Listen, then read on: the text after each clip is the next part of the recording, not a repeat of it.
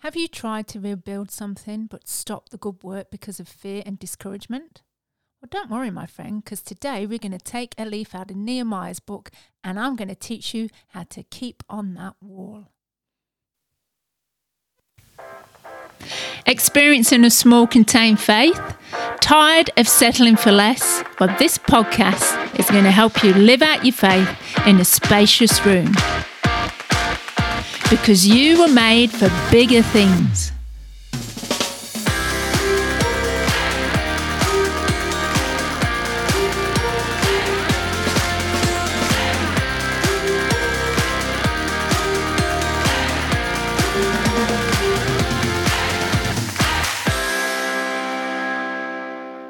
Well, hello and welcome to today's Spacious Room episode. And today I'm going to talk about Resolute Resolve. Yes, this is what you need if you're rebuilding something and you have stopped your work because of fear and discouragement. You need a resolute resolve. So apart from being knee-deep in essays over the past few weeks, and yes, I am almost completed my theology degree. So yay, I'm so excited. I've only got a few weeks left. But I'm in the throes of actually writing my next book too. So I flipped my brain from essays to creative writing. Yes, I know. I don't know how I do it. It's just by the grace of God that I can do all this. And I'm in my sweet spot and I absolutely love it. But while I'm doing that, I've actually been totally geeking out on the book of Nehemiah too, because whether you've read the book of Nehemiah or not, I highly recommend it and keep going. It's one of them evergreen books where you just keep going back to it. And it's not very long. It's not a very long book, so you can really smash it out. But that's not the idea. The idea is to get into the story and really take something from it. And what I took from it was this resolute resolve after reading Nehemiah's story. And every time you read it, this is why I call it an evergreen book, is every time you read Nehemiah, something just highlights. Yeah, he rebuilds the wall. Yeah, he's, we sort of know that, because if you've read the Bible for a while, you're like, yeah, that's Nehemiah. He's the wall builder. But he's so much more than that. He is a guy who certainly has resolute resolve, and he doesn't let fear and discouragement stop him from rebuilding something. Because this obsession, right, of Nehemiah, I'm reading it over and over again. It's evidential in my Bible because I've got multicoloured highlighter, graffiti doodles, ink scribbling on every single page of Nehemiah's personal account of rebuilding the wall. Yes, every single page.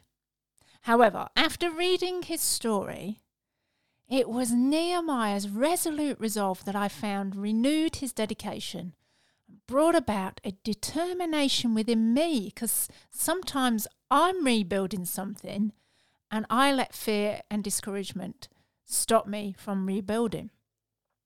Now, if you're unsure of the story of Nehemiah, you're going to find him in the Old Testament, and he is wedged between the book of Ezra and the book of Job. And he is a former cupbearer to King, I hope I get this right, Artaxerxes.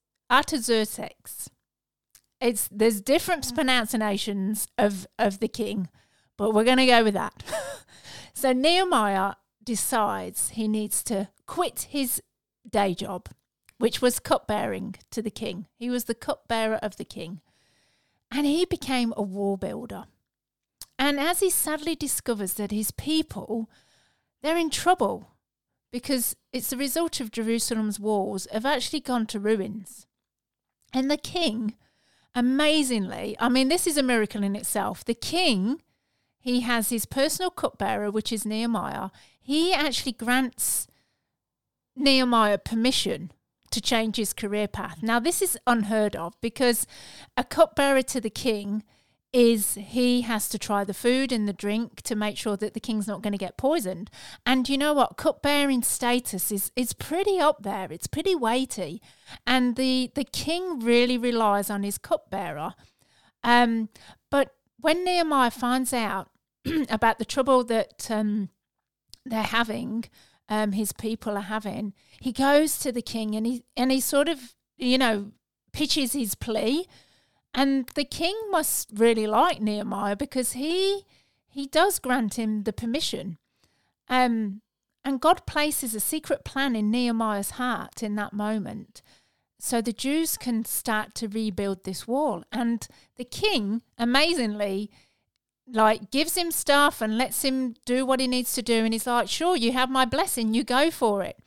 And it says in Nehemiah 2 verses 18 to 19, it says, and so they began the good work. Our adversaries lost no time. They lost no time either. When they heard of our plans, they mocked and ridiculed us. Well, typically, have you noticed in your own life, when you're attempting to build something for God, the enemy will try to deliberately deconstruct your construction, one calculated intimidation tactic at a time.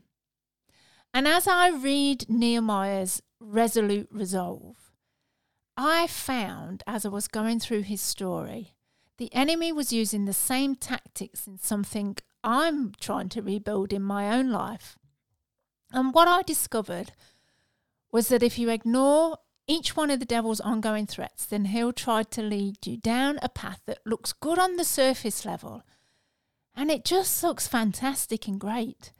However, if you really dig deep down, just a little bit deeper underneath the surface, you'll uncover a tripwire. And the enemy's concealed this tripwire to cause you to fail and fall flat on your face, thus stopping the rebuild. For Nehemiah, it was going to take every ounce of his relentless resolve to resist such rubbish that was being sent his way, and it kept his determination in rebuilding the wall. So Nehemiah recorded the tactics of Sanballat, and it says, we know our enemy's intent was to intimidate us into stopping the work. So there's no flies on Nehemiah. He knew exactly why the intimidation tactics were coming. And they reasoned, these Jews will stop rebuilding out of fear and discouragement. Progress will grind to a halt. Well, Nehemiah was just no fool, and he was in the middle of a great work, and his enemy's dogged determination to make him stop rebuilding was as ruthless as it was rigorous. But you know what? The thing I love about Nehemiah's servant leader heart is that rather than allow the bullies to dishearten him and scare him away, he dug deeper, and he found a reservoir of resolute resolve. When they dug deeper into the intimidation tactics, he dug deeper into his resolute resolve.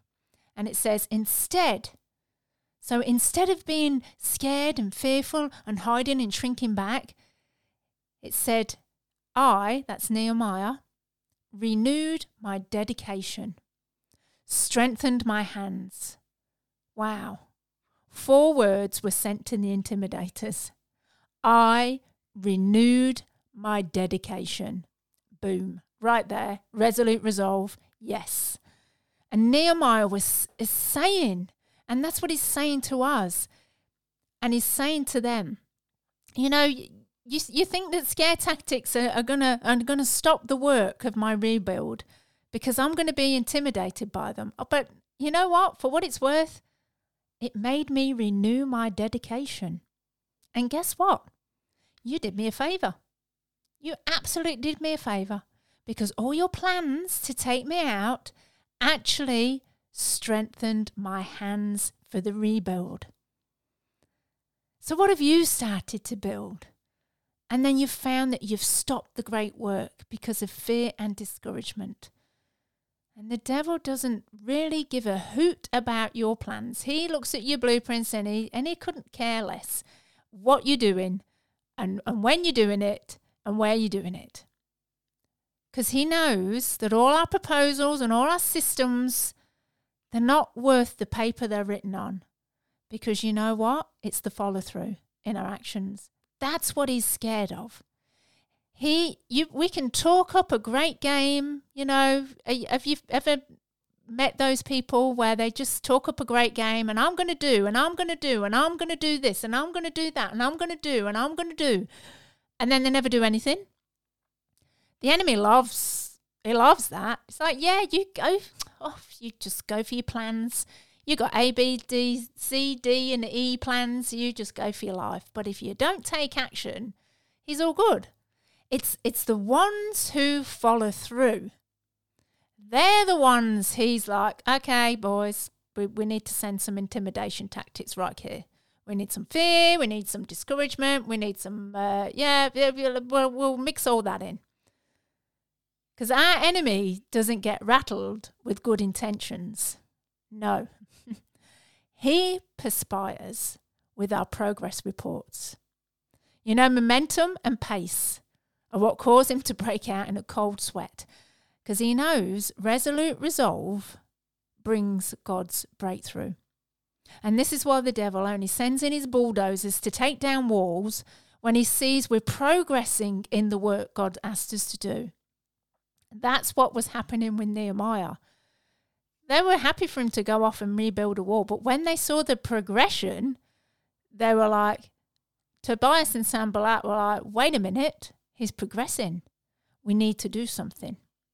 However, Nehemiah states in chapter 6, verse 15, it says, even with all that interference, the wall was soon finished. Oh, don't just love that. This is why I love Nehemiah. He's it's brilliant. It is brilliant. Because when we decide to renew our dedication, to complete the work God has set before us, just like Nehemiah, it's then that our hands are strengthened for the task ahead. And perhaps we should view every interference, every intimidation, every scare tactic from the enemy that comes at us all the time as a sign that we're on the right path. Because he wouldn't do it otherwise. He wouldn't be bothered. If we were we're going to do it people, he wouldn't care less. It doesn't inconvenience him. He only meddles in our affairs when we start to put boots on the ground and start to do something. Progress reports are just not what the enemy wants to look at. And once he sees that your resolute resolve has actually strengthened your hands for the work God has called you to do, you do that, and it's his schemes that's going to be in ruins. Not what you rebuild. It's the enemy's schemes. They're going to be ruined and torn down and done. And if you've renewed your dedication so it strengthens your hands, then your resolute resolve will complete the work God has asked you to do, my friend. For we have become his poetry. This is what it says in Ephesians 2, verse 10. We've become his poetry, God's poetry. A recreated people that will fulfill the destiny he has given each of us. For we are joined to Jesus, the Anointed One. Even before we were born, God planned in advance our destiny and the good works we would do to fulfill it. Wow. So today, my friend, take a leaf out of Nehemiah's book. His story about rebuilding the walls of Jerusalem, it proves that the intimidation tactics can actually strengthen our hands and bring about a resolute resolve. And guess what? You get to build something amazing for God. And it doesn't matter how many intimidation tactics the enemy comes, it's going to strengthen your hands and it's going to bring about a resolute resolve. And I'll see you next time. Thanks for listening To catch all the latest from me, you can subscribe to my website, thebigvoiceonline.com, or follow me on Instagram, Wendy J. Parker Writer.